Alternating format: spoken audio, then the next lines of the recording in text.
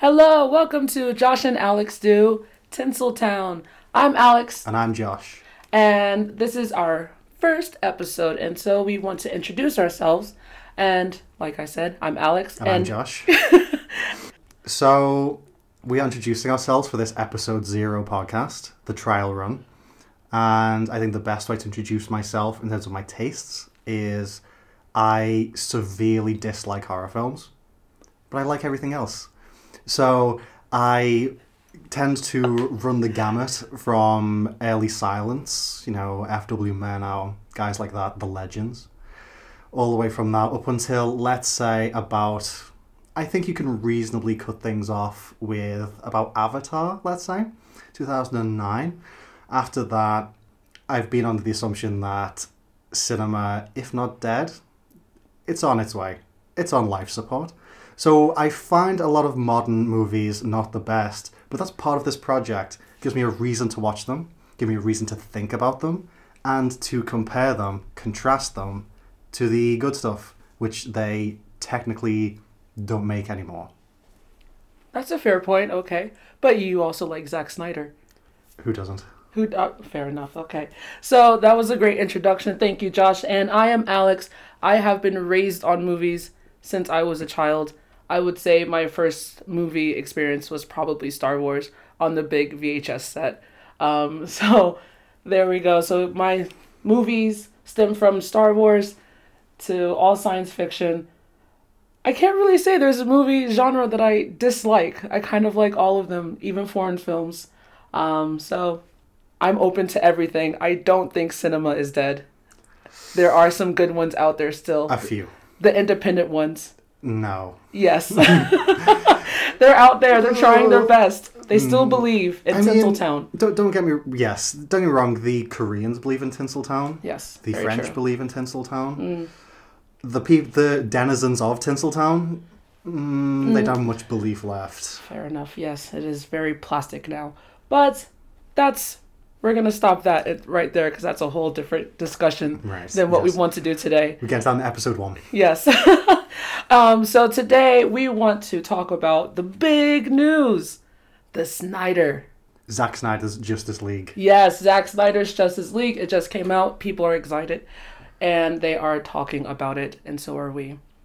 You could say this is the Michael Cimino's Heaven's Gate of superhero movies, in the sense that it is truly, let's say, gargantuan in literally every single way. This thing is absolutely wild for what it actually is. I wasn't prepared for how long it was.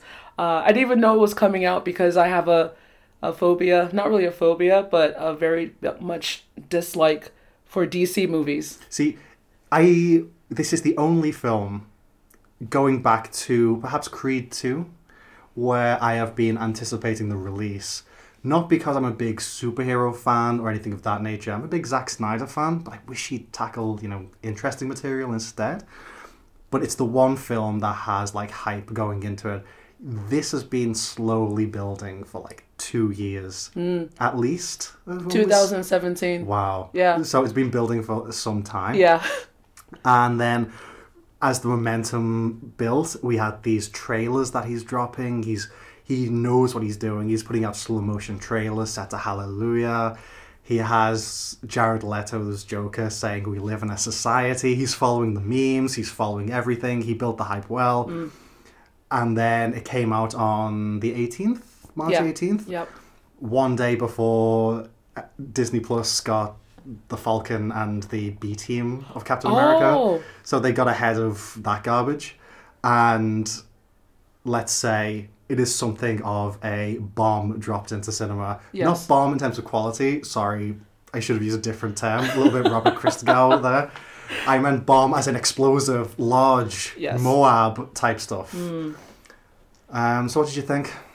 For a person that has never seen any of the new DC movies, I legit have not seen anything since Christopher Nolan's Batman. That's the only one that I watch.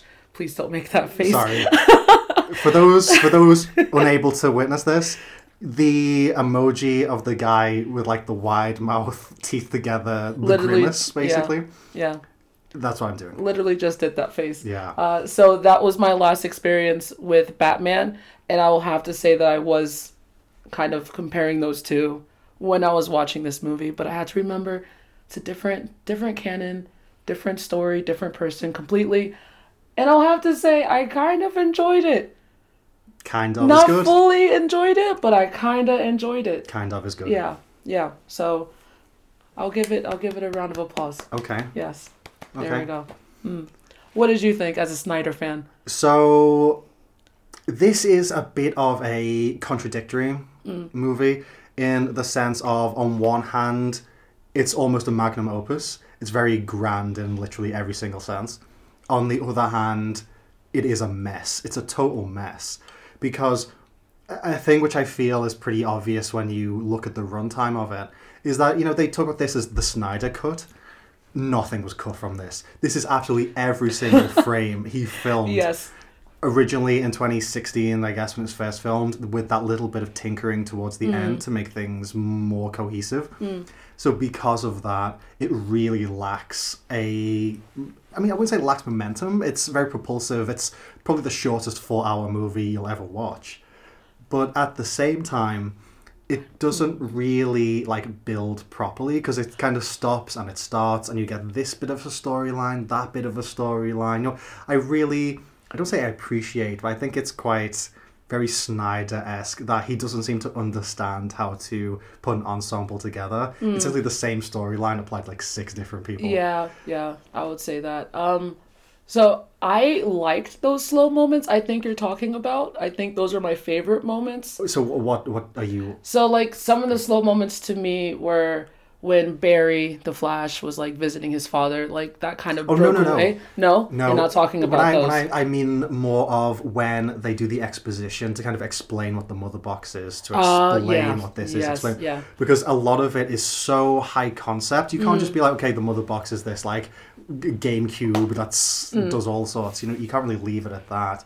But then when you're 2 hours deep into a movie and you're still getting explainers of who Darkseid is, who Steppenwolf is, it's a little much, especially when, you didn't watch the ones that came before it, but you have stuff in Man of Steel, you have stuff in Batman v Superman, Wonder Woman as well, kind of setting all these things up. Right. You shouldn't have to do this again.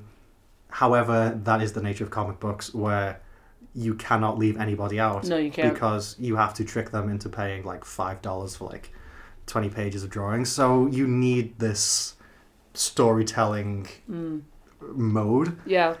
Even though when it's applied to cinema, it gets quite annoying pretty quickly. Fair enough. And then, since, again, still have no really big background, so the mother box is mentioned in the other DC movies, or...? I believe it's more to do with teasing what Steppenwolf is doing with his invasion. I assume the mother box, it is featured in Batman v Superman, but you could have explained it easier than this whole backstory of attacking Earth thousands of years ago with Ares and Jupiter and whatever fighting. I thought that part was cool.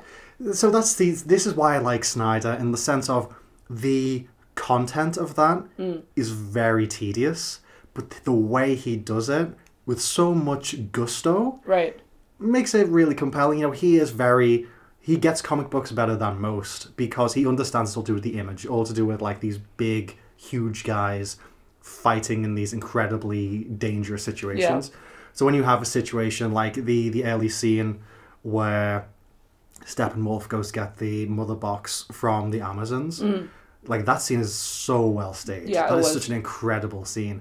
Even though when you consider, in the grand scheme of things, the whole 4-hour cut, you don't need all of that. No. Then you don't need him doing it again when he goes after the next mother box. And you don't need then the explanation of the mother box. You don't need the flashback where he's doing the same thing thousands of years ago.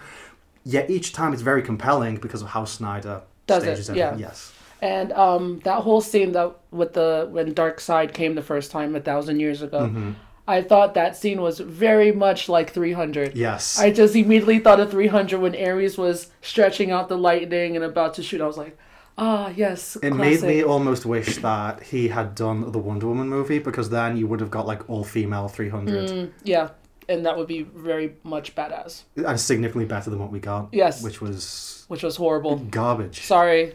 anybody that likes that, but that was horrible. You deserve it. It's, Yeah. it's garbage. It's garbage. Garbage. You must know It's that. done. So where do you want to start with the movie? Like, do you want to... I mean, that's the thing. It's such a vast project. Yeah. I think that the one place to start, which to me is the thing I like the most, is just simply the fact it exists. And I know that that's quite a vague thing to say. Very vague, yeah. But if you think about it, one of the reasons why I say cinema is basically finished is we live in an era where the auteur basically does nothing anymore. Like, you can see that in the other... You think in the Marvel films, there's a reason why people talk about what Kevin Feige is planning to do next compared to, oh, here's what Ryan Coogler did with Black Panther. It ultimately doesn't matter in those films. No. So I really appreciate that what happened here is the corporation took the project away from Zack Snyder, and then he, via the internet's hashtag release the Snyder Cut, obviously built some kind of momentum. It did.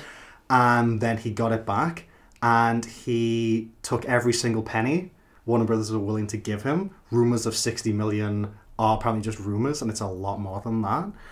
He took in, and he imposed his will on this project. There is nothing in this which is not to his taste. Obviously, I think it's too big, and I think that what's happened is the momentum of Release the Snyder Cut meant people wanted to see everything he did, warts and all. To me, this is like an ultimate cut that should have been released later on, perhaps.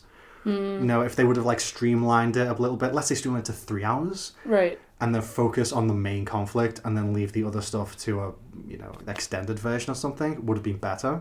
But in general, this is just a work of like complete vindication. This is the auteur is back. He's excised all the garbage material from Joss Whedon. We also, by virtue of that, now have what Whedon does, what Snyder does, and we can see one is significantly better than the other. Yes, because I didn't see the first one, so I watched a clip of the opening scene. You watched those clips on YouTube, and wow. Yeah, it's really different. And I'm very happy that Zack Snyder got his paws back on it and saved it. And gave it back to us. Yeah, resuscitated it. Yes. Yeah. So I'm very happy because on top of that, let's just extend it a little bit further. Not just as an auteur, Zack Snyder seems like a very nice man. He does. He's got a nice face. He's got like I can buy you a drink and we'll just sit around kind of face. He left the project because of the suicide of his daughter. And then that's why it's For Autumn at the end. For Autumn Snyder. I don't know why I didn't look that up. I didn't know. I'm so sorry. Yeah, so he's a very nice man. Went through a lot of heartache, a lot of problems, and then came back and took it over. And it's just nice to see someone do well, a nice person do well. We live in an era where it's like, okay, this person racist usually, right? Very bad news all the time. Yeah, then they get cut from a movie, they don't come back, they get excised for a while. The hashtag cancelled stuff going on. Yeah, so it's nice to see the opposite take place of someone who is very nice, has spent a long time building his career, has his own particular vibe in an era when a lot of people don't. And he gets his wish, and he gets to make essentially his dream project almost. It's nice. It is nice. So going back to something that you said earlier about the time, you said it should probably have like a couple more years under its belt before it was released. I think now is the perfect time because people back home are still stuck at home. Yes. So I think this is the perfect thing to just like say, oh, we have a 4-hour thing to watch now. Yeah. So particularly for HBO Max, which needs the customers. Yes, because all of the streaming things are opening now, and this is just like the perfect. Here we go, HBO. Yeah. So that's great, and there's so many things being released on HBO now. But my favorite part, because you said your favorite part of the movie, so my favorite part of the movie are the small moments. I really, really enjoyed the small moments. Like I said earlier with Barry visiting his father, I love Ezra Miller, and that was like, he's so perfect for that role, and seeing him communicate with his dad was really sweet. And Cyborg was my dude. His whole arc is so good. So good. And that scene when he was going back in his memories and thinking about the football game and his mom's death, that scene was so beautiful. Yeah. And then the music was also great. See, people forget that Snyder is great at these like small, poignant moments. I mean, I am not afraid to admit that I have cried at every one of his movies I've seen so far. Because, for example, you had, yeah, including this one, of course. You know, a bit which really stuck with me is in Batman v Superman. It's this big movie where you have these two superpowered guys just beating the life out of each other. But the bit which sticks with me is the bit where we see Superman flying up to the Fortress of Solitude and he's walking through, like, it looks like Iceland or somewhere very cold, let's say. And he's talking to his dad, who we know is dead. And then you have the two shot of them walking together, and then his dad, Kevin Costner, says, "I miss you, son." And then it cuts back and he's not there, and Superman just looks up and says, "I miss you, Dad." And that really, like, you know, you have Superman, he's the most powerful being on Earth, and yet he still has this, you know, it became a meme because it was pretty poorly structured, but the whole stuff with, like, Martha is one of the probably the most genuinely powerful, genuinely human moments within superhero cinema, because you have these two guys, Superman, this alien, a god on Earth, Batman, this just miserable wrecking machine, and the thing that unites them is the death of their mothers. Yeah. Like, it's a really powerful, humanizing moment. Even though I know I laughed at it when it first came out as well. See, so, but I understand it, but it's still kind of funny. But why is it? Why? Let's break it down. This is what the podcast is for. To me, that scene is clunky because you don't talk about your mother by her first name. Yeah, you don't. Yeah. Particularly when it's like, save just this person. Exactly. So it's poorly written, but the emotion behind it is very. Oh yeah, I know, because both of their moms have the same name apparently, and Save Martha. He's like, what? Oh, I can do it again. I can save my like. Exactly, it's very humanizing. Exactly, but it's very redemptive. Which I think is a thing which people need to realize is. Zack Snyder is a Christian Scientist, and the theme of redemption, of faith, of this kind of thing runs very heavily through his work. You know, it's that kind of earnestness. I think people are afraid of that kind of earnestness when it comes to spectacle movies like this, but I think it's what gives him the edge over his contemporaries. Yeah, you get more of that in books. I think you should get more of that away from cinema. You get it in movies by guys like Robert Bresson and people like that, not the kind of people who would make or watch or enjoy a film like this. Right, yes, exactly. But that's why we have this lovely man making the movies for us. Oh, speaking of the cyborg scene, Junkie XL. Yeah. Because I wrote a note, I forgot which scene it was. But there was a lot of action. I think it was like later on in the movie. It's a long movie, everyone. And I was just thinking, I feel like I'm watching Mad Max Fury Road. Yeah. Because of the swelling, because the same kind of soundtrack, because of course it's by the same person. And the scene of Mad Max, my favorite scene, when they're going through the sandstorm, and the music is just, because you get the guitars, dun dun dun dun dun, and then this orchestra just kind of like breaks out, and the same thing happened in this one, and it was great. Yeah, I really appreciate him having Junkie XL, Tom Holkenborg, I believe his real name is. Yes. Yeah, I appreciate him having him on this because I feel like a lot of movie scores these days are very similar. So getting someone who didn't start off making scores, but instead made, European house music, you probably know him best for the Elvis Presley Little Less Conversation remix he did. Having that kind of someone from the outside, I guess, looking in, gives a different flavor to the soundtrack, which again adds more to this film's uniqueness. I mean, I've seen most of the early Marvel movies. I tapped out after Avengers. I couldn't tolerate any more of that. It's okay. I could not hum or think of a single piece of music from those movies. I'm trying to think now, and I'm thinking of the theme, and it's not coming to my head. So it's nice that you have this kind of epic grandeur from Tom Holkenborg that you just don't get from...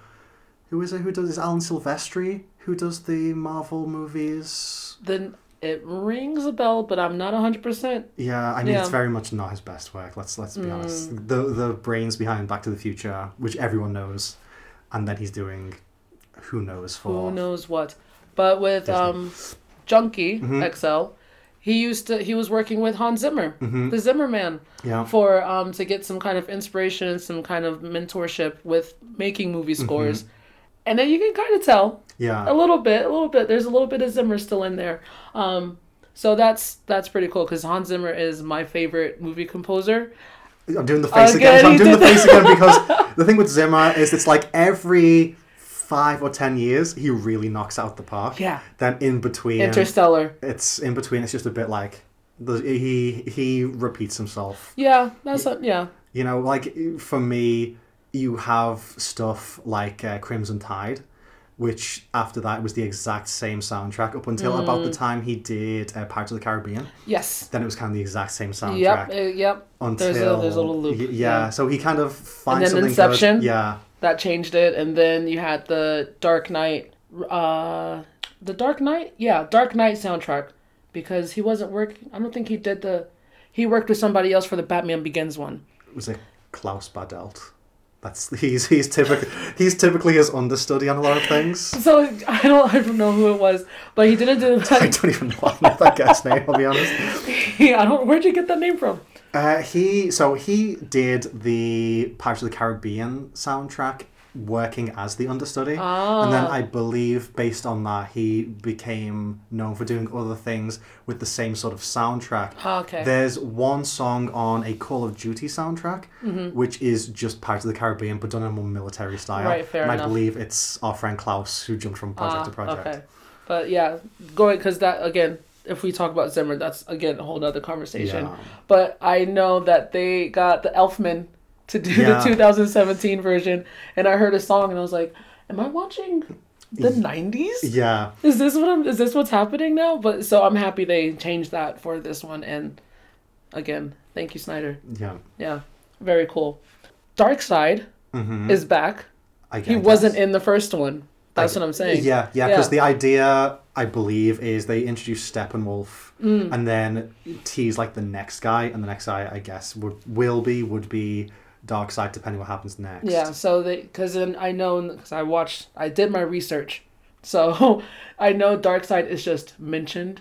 Yeah. In the first one, he's like, for Darkseid, and that's pretty much it. And now we actually get to see him. Yeah. So, and going on off of that, Steppenwolf's transformation is dope. Yeah. It is so dope. Like, I saw it, I was like, oh, just like what if like a human being was made out of knives is kind of the gist of moving knives, like just moving knives the entire time. And I would love to say that was amazing. Yeah. That was really, really cool. There's a lot of very cool design elements in this.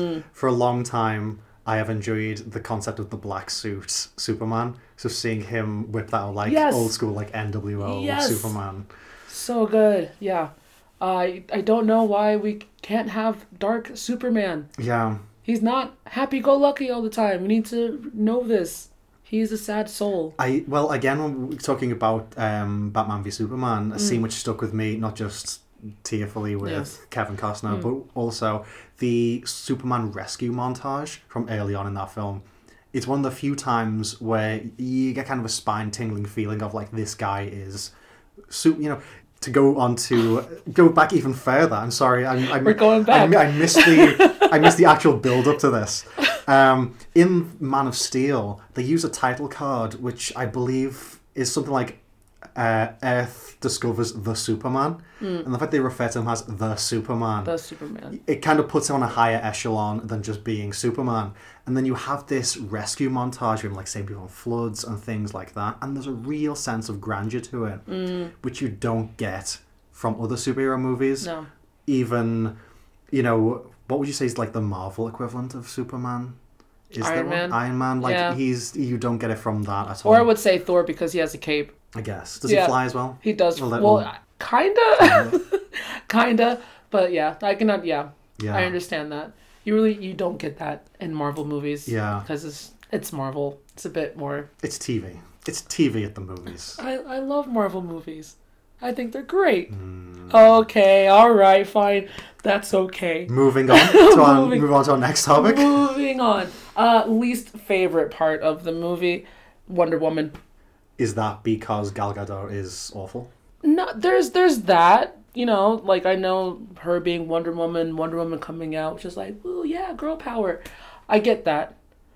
I I really liked her scene at the start where she saves those kids. Oh, that was an annoying scene to me. Why was... Because the soundtrack for that scene is just so questionable. I love Junkie XL, but why that music for that scene? I don't understand. Because every time she did something, the music was just like, wow. Yeah. Well, that's not him. Who was? Because that's Hans Zimmer. Because that's the music from the Wonder Woman film. No. Yeah, it has her own particular little, like the guitar riff thing. Yeah. It's just her tune from. Oh, that was horrible. Yeah, it doesn't fit with the rest of the soundtrack. It doesn't. Because she's the only one. I think it was like unique. Yeah, music. I was thinking. I'm like, the Cyborg doesn't have any music. Flash's music would be super cool if he had one. Yeah. Batman doesn't have any, like.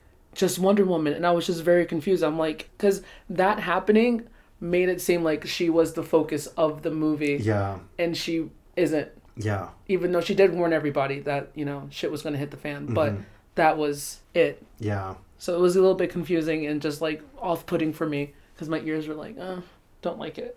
So that was my least favorite part. See, I'd probably say my least favorite.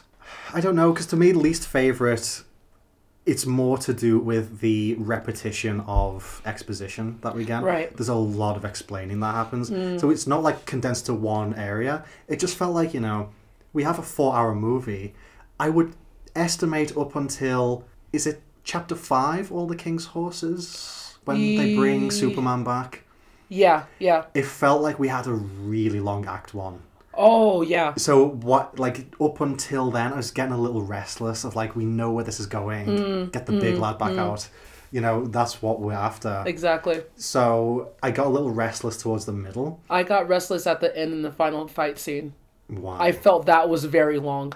It was, but the thing is, by that point, it was like all the chips were down. However, the issue I had with that is we are at the point now where every superhero movie ends with a team of whatever fighting a much larger team of like flying robots, flying aliens. But there was only one, really. Well, no, he had those little like creepy... I know, but like Batman was pretty much fighting him off by himself, and there was like a little bit of Flash. Yeah, with like that gun from Aquaman. Halo, like the Covenant rifle that he had. Yeah, like that was really... that was a fun scene. Yeah. Yeah, because at that time I'm like, okay, well, we know it's going to happen. We know that you guys are going to defeat him, but also at the same time... So... Not to cut you off. Yeah, but I was very pleased that they did defeat him in one of the most definitive endings characters had just sliced in a long time. Just sliced his head off. Because throughout the film, no matter what happens, whether he gets the box or not, whether he wins the fight or not, Steppenwolf gets the boom tube and disappears. Yep. I was so expecting him to get his ass kicked and then boom tube, there go back and Darkseid be like, you know, you failed me one last time. Instead, I believe he gets... Superman hits him with like a left straight. Yep. As he flies in the air. Who gets him next? Wonder Woman. She decapitates him. Sends him flying through the quote-unquote boom tube. Yeah. Darkseid's like, well, I knew you'd fail me. And then just stands on his head. Smashes his head. Yeah. No, like, the disrespect. Yeah. Yeah. So much disrespect. That isn't just a loss. That's like... It's just so sad. Yeah. Steppenwolf, so sorry, dude. Because the thing is, up until then, I mean, I'm going back to the Marvel films, but it's like... And I'm going way back because I haven't seen a lot of the new ones. Okay. But you have, for example, Red Skull in the first Captain America. The worst character ever. Who he just disappears because you know he's coming back. But then he comes back later. Sort of. It's not Hugo Weaving. He doesn't like doing that. Oh, that's understandable. And then you have, like, who else? Those films are so forgettable. So, like, villains from Marvel films? Well, most of the time you have... Well, the big one is Thanos, obviously. Yeah. And he had his big finale. But even then, it's like, well, there are ways they could bring them all back. That's what they kind of do all the time. They do it with Loki. They did it with... If you're going to talk about Marvel, Loki's in a different universe. No, because they killed him off in the first one, and then they just put him in the prison, and look, he's back and he's nice now. Well, yeah, there's that. There's like a different timeline as well. Because did you see Infinity Wars? Thankfully, no. Okay, so yeah, there's wait. Which one was it Infinity War? No, Endgame, sorry. So Infinity War and was like, you know what? You're done. Because even then it's like, okay, at the end, Thanos gets the glove. Yeah, the gauntlet. Yeah. he clicks his fingers, and isn't that people die or whatever? Half of the population gets erased. No, half of them blow away in the wind. Because the reason why that's important is the way you see the particles go. Yeah. Your mind immediately goes, okay, because they're just going to blow them all back in the next film. Ooh, Is that what happened? They didn't really blow back. They just kind of appeared. Right. They ran out of money. So it's really nice to see a villain who gets his head kicked in and doesn't come back, who actually gets killed and pretty much is not coming back. Thanos did get his head cut off at one part. And then what happened? And then he came back. But still, he had his head cut off as well. So don't, give Marvel all the bad reps. See, that's why I really liked in Man of Steel, I liked the neck snap. It's the most controversial moment, but I really liked it because, A, it shows why Superman doesn't kill. Because the moment he does it, he knows he's failed and he has a lot of guilt from it. So it isn't just, oh yeah, in the comics from 200 years ago, not 100 years ago, I'm sorry. They aren't that old. It's World War One, not... I was getting the grandeur of this, the flashbacks to there's a lot going on, yeah. So, the thing with Superman, it's like, yeah, he doesn't kill. And the reason why he doesn't kill is he doesn't kill in the comics. You say, why doesn't he kill in the comics? And, well, that was a rule set up by Jerry Siegel in, 1937. I prefer it when they set up the new canon to show us why he doesn't kill. Right, yeah. So having that established in Man of Steel, it helps when you get to this far down, when now we understand the methodology behind Superman. However, also by killing off Zod, he can't just come back as just a second-rate guy like always happens in the other team's movies. Yes, the other team's movies. And just in general with comic books and... Yeah, I can't read that garbage, I'm sorry. It's not everybody's cup of tea. Thing is, I read them when I was younger. Okay. I was a big Marvel guy, big Spider-Man guy. I read X-Men for a while. Mm-hmm. What else did I get into... I want to say I read Hellblazer for a while, which is DC, but, I think that's my one DC. And then I recently tried getting back into comics, trying to be like, okay, well, they're making Justice League. Let's read Justice League. Okay. I feel like the way comics run, I feel like the concept of the multiverse is one of the stupidest things ever. It's why the new Spider-Man film is unwatchable. Because it removes any possibility of consequence. Spider-Man's dead. I know he's still alive. He's a pig and he's a woman and he's black at the same time. There's not really any of those things. Mary Jane's dead and she's alive. It doesn't matter. It just becomes in the present. It's always Act 1. It's always Act 2. None of these actions matter. Which is why I like the Snyderverse, going back to it. Yeah. Because when people die, they're fucking dead. That's it. They're gone. That's it. They have to. They have to deal with it. Fair, yeah. It isn't like the other films where anything can kind of happen, nothing matters. Let's shrug it off. Yeah, there is a definite ending to this movie. You're just kind of like, okay. Just in general. Just to quickly go back to my dalliance with comic books. So I read Justice League and I didn't really like it. It was the Grant Morrison Justice League from the late 90s. Because it felt like every story kind of built somewhere, and then if there's 1 or 2 episodes left, they don't kill the villain, he gets away. Oh look, 20 issues later he's back, he doesn't get away, whatever. At the same time, I was looking for the alternative, and I started reading Judge Dredd. Good. And I really enjoyed Judge Dredd. Judge Dredd is great. Because people do not come back. No. And it's all one timeline, so people get older, and consequences take place over a long period of time. And I would much prefer it if Marvel or DC would have, okay, this is Batman and this is our main story, and the same thing happens. Whatever happens in... This one is not canon. Yeah, this one's not canon, that one's not canon. This is the main one, and here's where our actual story takes place. If you want him to be mates with Superman, you can have that, a separate one, whatever. If they would have had a serious main line where Batman gets older, where the citizens of Gotham react to what he does instead of just being playthings, oh, yeah, okay. That would be much better, and I suspect that's what Snyder is going for with his movies. Well, correct me if I am wrong. Apparently this is his last DC movie? It's his last film on contract. Oh, okay. However, after all the rigmarole of getting this made and the fan outcry and stuff... Right. Surely they bring him back for Justice League 2. Because there's a new hashtag, Snyderverse. Yes. Snyderverse is a new hashtag. So I think it would be really dumb if they did not. Especially because of that sensational epilogue.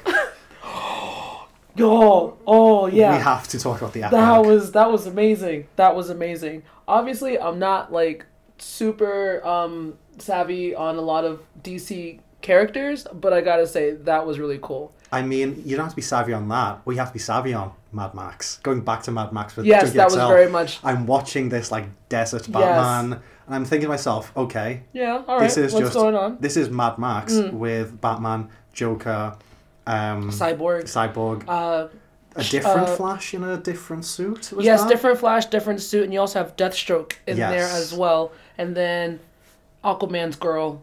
What's her?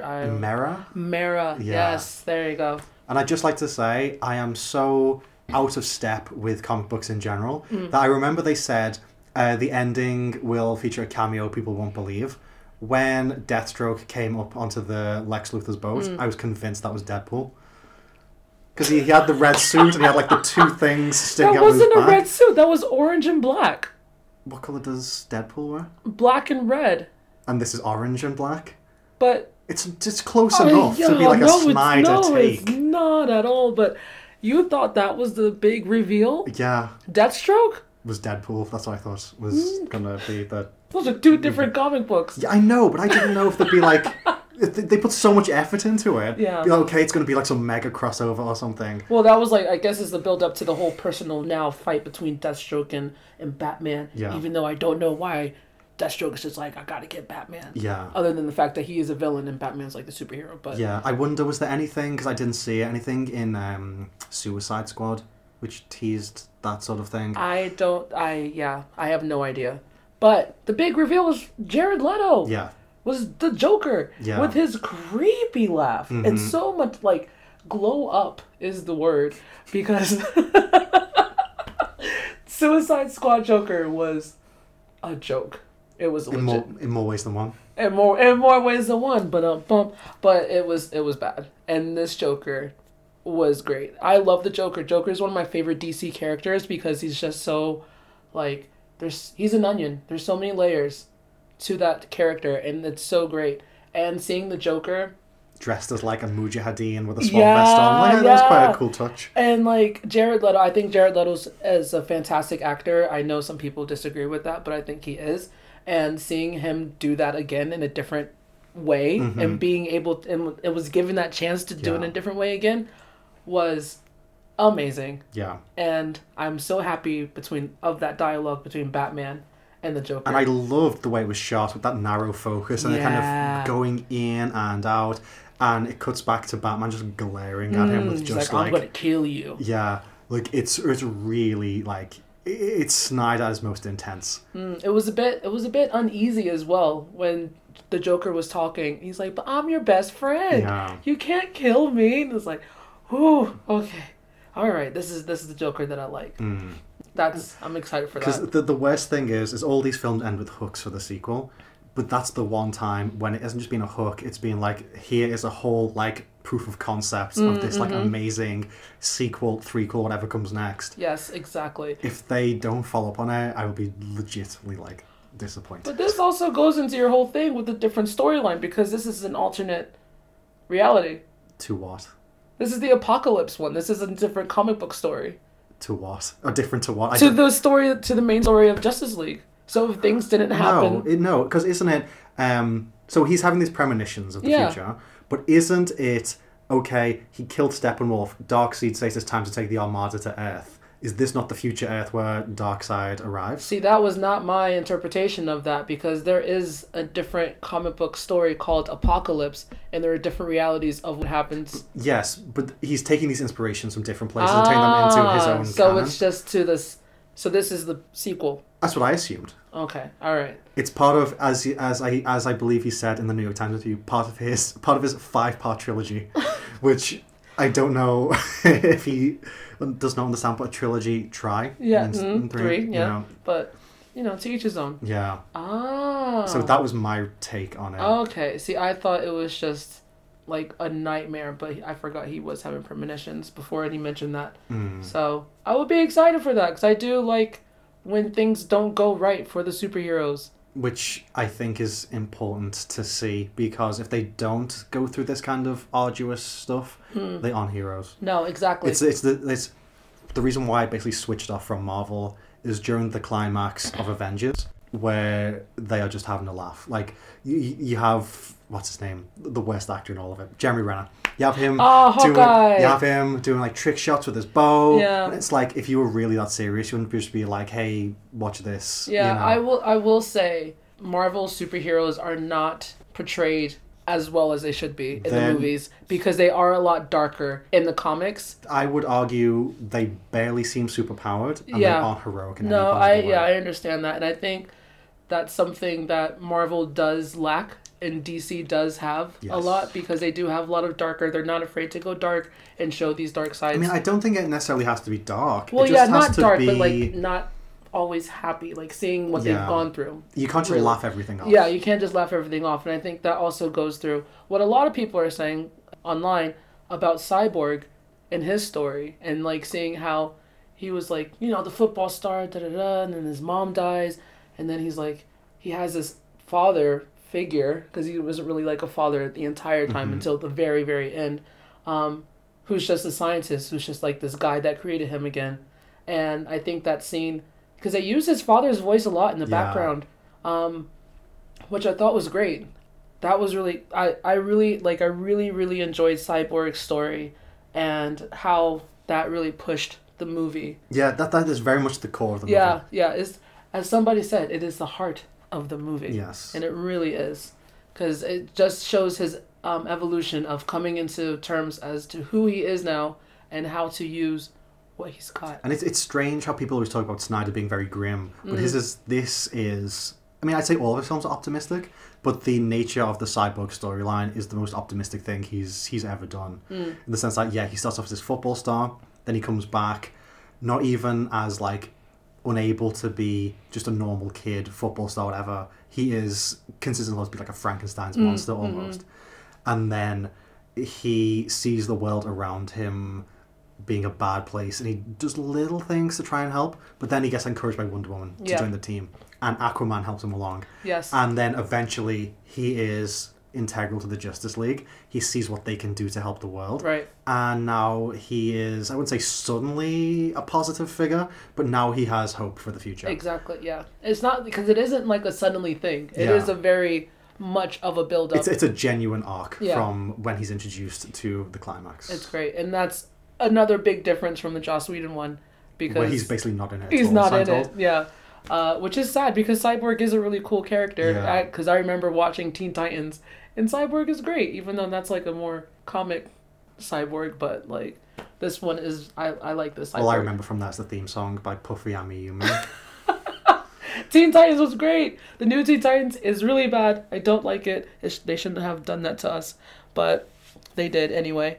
But Lex Luthor, Jesse Eisenberg, how do you feel about that? He was my favourite character in Batman v Superman. And I was very unhappy that he wasn't in any, like, the additional stuff. Apparently he wasn't in any of the reshoots or anything. Oh, really? Yeah, the stuff they used on the boat and what have you was from 2016, 2017. Oh, yeah, because I think that was the cut, that was, like, the end credit scene from the 2017 one. Okay. So I would like to see more of him. At the same time, like, there's so many characters in this, you don't really need one more. But I really liked his portrayal.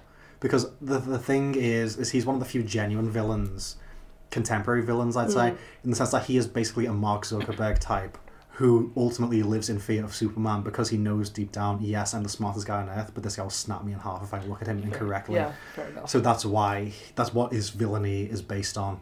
So it's a real, like, modern take on the character, and I really like it. I was kind of iffy on it at first, with Jesse Eisenberg being Lex Luthor when Superman first came out. But now actually seeing him as Lex Luthor, I'm on with it. So does he need to be bald? Yeah. Because on the version I have, you can very clearly see the seam on the bald's wig. No matter how much has been done to him. They need to get new makeup artists apparently. Yeah, now that they are making these films in 4K, they desperately need a better wig for Ben Affleck, and they need a better bald cap for Jesse Eisenberg. I also think they need a better voice for Batman when he's Batman. I quite like how this is the first time where it's been just admitted it's like a distorter. Because Yeah. like with the earlier versions, it was always just like he puts on a deeper voice when you can just tell like, oh yeah, this is just Val Kilmer doing a deeper voice. Yes, exactly. Whereas now it's, I don't know who this is. It's almost in many ways like a cross between the Batman voice and the Bane voice It is. from Dark Knight Rises put It into is. the one voice Yeah. box. It is. I was like, huh? Excuse me. What is this voice? I don't care for it that much, but I also understand why it's necessary. Yeah. Speaking of Batman, the reveal of Batman was a bit meh to me at the beginning. In what sense? So you had like the very beautiful opening sequence when Superman was dying and the whole cry was being Yeah. heard around the world. Mhm. That was amazing compared to the 2017 version. So and then it cuts to Him going to like Iceland or caped, whatever it was? Yeah, the caped man on the horse, and the music was great. The cinematography was beautiful, and then just the music just kind of stopped, and I was like, "Hey, I'm Batman." Yeah, I liked how he seemed incredibly hungover Yeah, with, it was with like, the sunglasses and like, the okay, stubble. cool. Yeah. And that because that beginning sequence Mm. did not hook me into the movie at all when he just like went to Aquaman first and it's like, oh well, no, and they just took the money. Yeah, I would have preferred it if there was more drama behind the superhero saying no. Like, I was expecting it to be, they all say no, then like a cataclysm happens and they all realize they have to get involved. Right. Instead of just slowly being won around by Wonder Woman. Well, that's kind of what happens with the Avengers because they all pretty much were like, nah. I don't recall. Thor only arrived because Loki is his brother, and then you had Iron Man, who was like, nah, I'm Iron Man, I'm not going to do that. And then Captain America, well, it's Cap. Of course he's going to do it. So the bigger ones were not really there for it, but I think I wanted more at risk for them Yeah. to be part of the team. It was just like, okay, yeah, all right. Because the thing I was expecting it to be Steppenwolf gets the mother boxes by kind of taking them out one by one. You know, he takes it from the Amazons because it's only the Amazons. He takes it from Cyborg because it's only him and his dad. Yeah. And then when he gets it all together, and then we see, like, I don't know, the Chernobyl reactor he was in or whatever, Yeah. when they realise the stakes, that's when everyone teams up. That's what I was expecting, and I kind of would have liked it to be more focused towards that. And I can't tell if that's an issue from the lack of cohesive edit, Right. or if that's just not the story he was telling. Probably a bit of both. Yeah, probably a bit of both. Like, wanted everybody to be together, but also kind of pay more attention to the tension between the Amazonians, I they call? guess. Amazonians and the Atlanteans, because they did mention that a couple of Yeah. times, and I think that them not being together, because you had Cyborg, Wonder Woman, and Batman, and then Superman is dead, but you Yeah. had those four together, and the Flash. Then Wonder Woman said, Atlanteans, Yeah. we don't really get along. And I think that's why it took so long for Aquaman Yeah. to join. And I quite liked to run this again in comparison to the Marvel stuff, how that seemed like legitimate tension rather than just like playful banter. Exactly, yeah. Because is he like a descendant from the gods as well as Wonder Woman is? 'Cause Yeah, I believe he is. He has a human father. I believe it's Tamora Morrison in the movie. Okay. And his mother is Nicole Kidman, who was like the descendant of like the main Atlantean guy. Okay. Poseidon, is it? Yes, even in the- Poseidon. I would assume I mean, I it guess would be because Poseidon. it was like Zeus Greek, was yeah. in They the said flag. Zeus, Ares, Poseidon. It would make So sense. It yeah. makes sense. So I believe he's a direct descendant, if not of Poseidon, of like the main lineage. Okay, all right. I enjoyed that part, and Aquaman is very cool. I think he's a nice character. So what else is there? So we just touched on it briefly, but when Superman gets resurrected, Oh, that fight scene is legitimately incredible. yeah. It's to talk about everyone saying about the aspect ratio, the 4:3 aspect ratio. That scene to me justified it completely because Superman fights kind of on a level above everyone else. He's always like just levitating in a really menacing way, shirtless and like black trousers. It almost reminded me of what's that movie Chronicle? Have you seen Chronicle? No, I didn't see that. Oh, that's also like these kids get superpowers Yeah. and one of them goes crazy and just kind of hovers over them, and that just reminded me of that Yeah. so much. In that scene, Flash so excited to meet Yeah. Superman for the first time. He's like, that was my hero. That's my hero. And then all of a sudden, he's like, oh. And it really shows the difference in the superheroes in the sense of Superman is just like levitating. He's very still. He moves in a straight line. The Flash is all just like energy, and Yes. that's why he ends up like fucking up and falling over and Yeah. things like that. But the scene when he's trying to save, I think, Cyborg at some point, and he's flashing around, and Superman just does that very slow turn. Yeah. And you're like, oh, and the fear in his eyes. I felt so sorry for Yeah. him because how would you feel as a kid? Because the Flash is a kid. Yeah. He is a kid. You're a kid, and your hero is about to just kick Yeah. your ass, man. Oh, such a good scene. That was a really good scene. And Lois just came out. Yeah. See, that's the kind of simple, like, Snyder being earnest. Don't think that can save Superman is the love of his girlfriend. Yeah, I that kind of cringed at that though, but I was like, okay, I guess it's necessary. Yeah. So that's cool. I did like the union. The union was nice with Lois, and then his mom came back. Yeah. She's like, oh, my son. Yeah. That was a pretty scene because there was a butterfly, and it was like life, the metamorphosis. That's the stuff that brings tears to my eyes. Though. You big softie. Yeah. There was like the butterfly. I liked it. Was nice. That was also a very beautiful scene. The landscapes in this movie Yeah. were wonderful. He has a really good eye for, I don't go for saying like location, but like the kind of mise en scène of it, in the sense of, yes, it looks beautiful, but like the way he uses the lighting and the colours, it conveys something a lot more. You know, where Aquaman lives, it's a beautiful, like, let's say Scandinavian seascape, but it looks legitimately freezing cold. It looks legitimately dangerous. It does. When Aquaman does the thing where like he drinks the whiskey and throws the bottle down and storms to the sea, like, you that know, scene was so great. you know he's like this cool tough guy because Yeah. he's walking headfirst into just chaos. That was such a Watchmen scene. Yeah. That was very much of a Watchmen scene. And there was like a few touches of Nick Cave, I heard, in the movie as well. I don't know Nick anything about Cave? Nick Cave. Nick Cave, he does like a lot of music. He's a musician. Yeah, I know. Yeah. He's one of those people who like I know of. To me, he's one of those people who like if you're into music, you're into like that sort of. Yeah, stuff. he's very eclectic Yeah. as a musician and art as well. I think he had like 3 songs in the this movie. Oh, Yeah. that was him on the soundtrack. Yeah. Okay. He had 3 of them. Like, if you had heard a male singing, that was Yeah, pretty much Nick okay. Cave. And that scene, Nick Cave just came on. Mm. Aquaman took the bottle and just like walked out into the pier. And I was like, Yeah. yes, I'm all about this. That was really great. Because then also he used a Nick Cave song when they were panning into London, and the London Bridge had the Superman flag. Superman flag. Yeah. Also a dark Superman flag Yeah. as well, which kind of foreshadowed Mm-hmm. with the suit in a way. But I guess they're also mourning for him. But Yeah. yeah, it was and the one scene that I really wanted, I know I jump around a lot, but one scene I really wanted a little bit more of was the walking of the bank scene when the guy first initially came in and the music was coming in. People were just like running around screaming, and then the camera just panned up. To where you had Wonder Woman standing on the statue. No, not to her standing on the statue.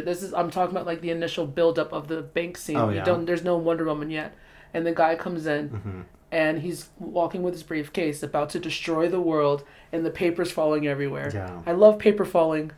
It always conveys a real sense of chaos. Yeah, and it was only for a second. I said, no, give me Yeah. more paper falling. So I wanted more of that, but it was okay. And you can also tell that scene was filmed in 2016 because the bad guy was from Game of Thrones. Oh, was he? Yeah, it's Roose Bolton from Game of Thrones. Never seen Game of Thrones. Don't waste your time. Thank you. Okay, cool. You're the only person that's just like, what? Yeah. Okay. I would give this movie, in my standards, a 7. Out of 10? Yeah. We're on a 10-point scale. Yeah. Yeah, I'd probably give it close 6, 7. Yeah. In the sense of, because I mean, we have to explain our scales on this. To me, like a 5 is like. What's a 5 movie for you? No, I mean, like, you know, because we have a 10-point scale, but Yeah. 5 is right in the middle. 5 is like, okay, not bad, satisfactory, I'll watch this again. 10 is like John Ford movies. 1 is like Harmony Korine movies. He's not all bad. Who he is. He's not all bad. He's a bit weird, but okay. Okay, well, will I watch this again? 4 hours? Yeah, it's an ask. Oh, gosh. I would give it a maybe. I'd probably watch it again when it comes to when they eventually get around to releasing the next one. Yeah, I would watch it again after doing some extensive research on the DC universe for this storyline. Actually, they are releasing another version, a black and white version. So I might watch it again in black and white. Oh. Black and white? Yeah. It seems slightly unnecessary. Yeah. Just kind of trying to get that moolah. Yeah. Black and white? I don't know how I feel about that. Yeah. When I say I'll watch it again, I might watch some of it in black and white. Yeah, probably like certain scenes I would enjoy to watch. Like Yeah. I would enjoy watching in black and white. But the entire thing? That's not... Black and white's not for that. That's not... Yeah, it seems a little too grand to go to black and white. Because, I mean, when you think about it, I don't want to go all the way back, but you think of like Wizard of Oz. The whole grandeur of that was, okay, normal world is sepia toned. Yeah. Then we have Oz, which is all these wild colours. Right, yeah. You have these fantastic characters, a conflict on a global scale. I don't think black and white really suits it, particularly when Snyder isn't so focused on these are goodies, these are baddies. It doesn't seem right. I mean, he's a stylist and he'll do something interesting with it. I just don't think it's the correct choice. Like, what kind perhaps. of black and white are we talking about? Because you don't really get a lot of black and white movies. Like, the most recent one was Malcolm and Marie, that was a doozy of a movie. But you don't really get action black and white movies because that's not for that. Yeah. I don't think. But certain scenes would be beautiful in black and white, which I'm okay with. What's your scale? What do you think? Yeah, I put this somewhere around 6 or 7. 6 or 7. In the sense of, it feels a bit too unfocused for me. I wouldn't say it's bad, but it's definitely probably the worst of the Snyder movies in the sense of Man of Steel, Batman v Superman are very directed. This seems a little unfocused, but at its best, it is at its best. It is at its best, yes. You know, I'd almost be willing to say, like, at its best, it's Snyder's best. At its worst, it's Snyder's worst. Yeah, it's not... I would say it's Snyder's best. What is Snyder's best to you? Watchmen. Watchmen, yes. The full-on version. I love me some Watchmen. That movie is great. Although I must admit, I've seen 300 like 10 times. one of the very first films I remember getting on like DVD and just watching like over and over. Because that was such a big movie when it came out. Yeah. Like everybody was like, 300, this is Sparta. That kick is legendary. Yeah. But that was straight off the comic book, which is Snyder's thing. Yeah. Do you think Snyder should continue doing comic book movies? Do you think that is his niche? Do you know what I want him to do? What do you want him to do? Anime movies. Do you know what I want? Zack Snyder's Attack on Titan. Attack on Titan? Think about it. Just these massive guys just destroying a city. Very life or death. People getting munched. A lot of like cult discussion. I mean, I'm thinking more like season 1. Okay, stuff. like the first, before everything got really weird. Yeah. Okay, fair enough. I think that would suit him more. That's the thing, because there are consequences to the actions, it's a lot more anime than comic book. Yeah. You know, you even think about, say, like Dragon Ball Z, when they beat Frieza's just gone. You know, it isn't like where they beat Joker, now here he is 10 years later. You know, it's, I feel like he has more anime tendencies, perhaps than he even himself is willing to admit. Yeah. So I would Just like... send him a letter. Yeah, I'd love to. Send him a letter and be like, Attack on Titan. Yeah. Do it. Just a box set of the DVDs, Yeah. like... Do it. Just do it on a post-it note, put it on, send it to his house. I think you might enjoy this, Mr. Snyder. Yes, Mr. Snyder. Watch this, see what you Yeah. think. I think he's okay with comic book movies, especially the ones that have big stories, but because 300 is not really a big story, that's just like a one shot deal. But things like Watchmen, which are huge. I mean, to be fair, when we talk about comic book movies, go on. Akira! He should do a live action of Akira. Have you never seen Akira? I have. I think that's quite good. Yeah. That is not that. Although the only thing is, there's a lot of like mythology and stuff to unpack, and he's not the best at the exposition stuff. Very true. But the sense of scale that he could do towards the end would be okay. So we're sending him Attack on Titan and Akira. Post-it note. We're just sending him a Crunchyroll subscription. Yeah. And just being like, here's the login. Just have a look around. Watch it. Yeah. Okay, fair. All right. Yeah, Akira. That would be so cool. But I think I was just gonna say when I cut you off is that we talk about like comic book movies and stuff. Snyder's films are the only ones that feel like comic book movies in the sense that they feel like he's taking frames from the comic book. Yeah. He's doing a lot of the characters earnestly, things like that. The Marvel side of things, like what separates them from Transformers, Pirates of the Caribbean, Bad Boys, just these other like big action comedy movies of the past 10, 20 years. There isn't much to it. I would just say because it's just Marvel. Like, I know that's very simple to say, but people know Marvel, people know... But the people know Marvel because they are the movies now. But for example, there's nothing that particularly separates Captain America Winter Soldier from, like, I don't know, Swordfish. Do you remember Swordfish? I don't... The Hugh Jackman, John Travolta movie from about 2002-ish? No, I've never seen it. In the sense that's just, like, ensemble action comedy. I mean... Winter Soldier is not an action comedy. What is it, then? It's like very great action one, because that's when they reveal Hydra and everything like that. Yeah, but they are very bad at making, like, the things seem serious. Okay, all right. You're gonna have to watch at least one of them past Avengers, because Winter Soldier is after Avengers. Yeah, so that's the thing. I watched them all up to Avengers. Then after that, I believe I only watched Winter Soldier and Iron Man 3, the good one. Yeah, the good one. Yeah, yeah. And then I went to see Age of Ultron because I had like a day off or something. And I was just like, you know what? That is the worst one. My instincts for... this is a really obscure thing. I remember the exact moment of I was sitting about 2/3 of the way back in the Odeon Cinema in Mughal, my hometown, watching the first Avengers. And I remember the cringe that went from my toes to my head and back down at the puny god punchline at the end.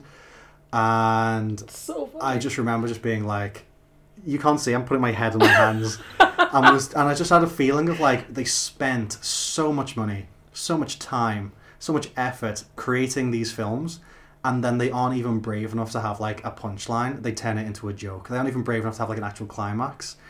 They play it off as a joke. And it's just like, oh, well, here we go. This is it from now on. Everything is a joke. Nothing is serious. The whole world's getting blown up. There's aliens coming to attack. But I'm eating shawarma. You know what I mean? It's like, who cares? This is... It's TV. It's TV on a grand scale. Oh, the hate that you have for Marvel is... The thing is, it isn't hate to them. Yes. It's hate for what they've done to the landscape. Because they're such like nondescript movies. Like, when I was trying to come up with like the comparison, I ended up going to Swordfish. That's so long ago that I remember watching it. I'm trying to think of like the other just kind of really generic in between. Like, you know, do you remember like Sahara with Matthew McConaughey? Yeah, oh gosh. It's that kind of filmmaking, which never used to be a big deal. Right. But now it's the only filmmaking you get. That's the sign of the times. Yeah. So, which is disappointing. The decaying corpse of Hollywood cinema. So sad. Give us good stuff, guys. But yeah, anything else? I think it's time to... Yeah, it's time to wrap it up. Yeah, give our final thoughts. Yeah, then. final thoughts. I will maybe watch this movie again. Thank you, Josh, for forcing me to watch this movie. My pleasure. Yeah. Forcing people to watch Zack Snyder movies is part of my thing. I mean, the last one, like I said earlier, was The Watchmen. Well, not The Watchmen, just Watchmen. And I'll have to say this was a nice little, like, oh, okay, yeah, I actually do enjoy Zack Snyder. He's great. So, thank you, Zack Snyder, for, you know, taking this task on and giving people in quarantine something to do. Yeah. Yeah. And I'm excited for Army of the Dead. See, perhaps we shouldn't get into it right now. But the one thing I have absolutely zero tolerance for is zombies. So, for example, I've seen every Zack Snyder movie, including the Michael Jordan's Playground, the NBA highlight video he made with Michael Jordan in 1990. Yeah.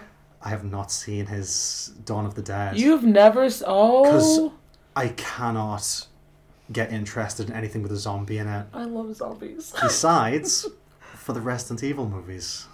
We did talk about this before. Yeah, you do enjoy the Resident Evil movies. Because they are so unconcerned with what the zombies are, it becomes something else entirely. Exactly.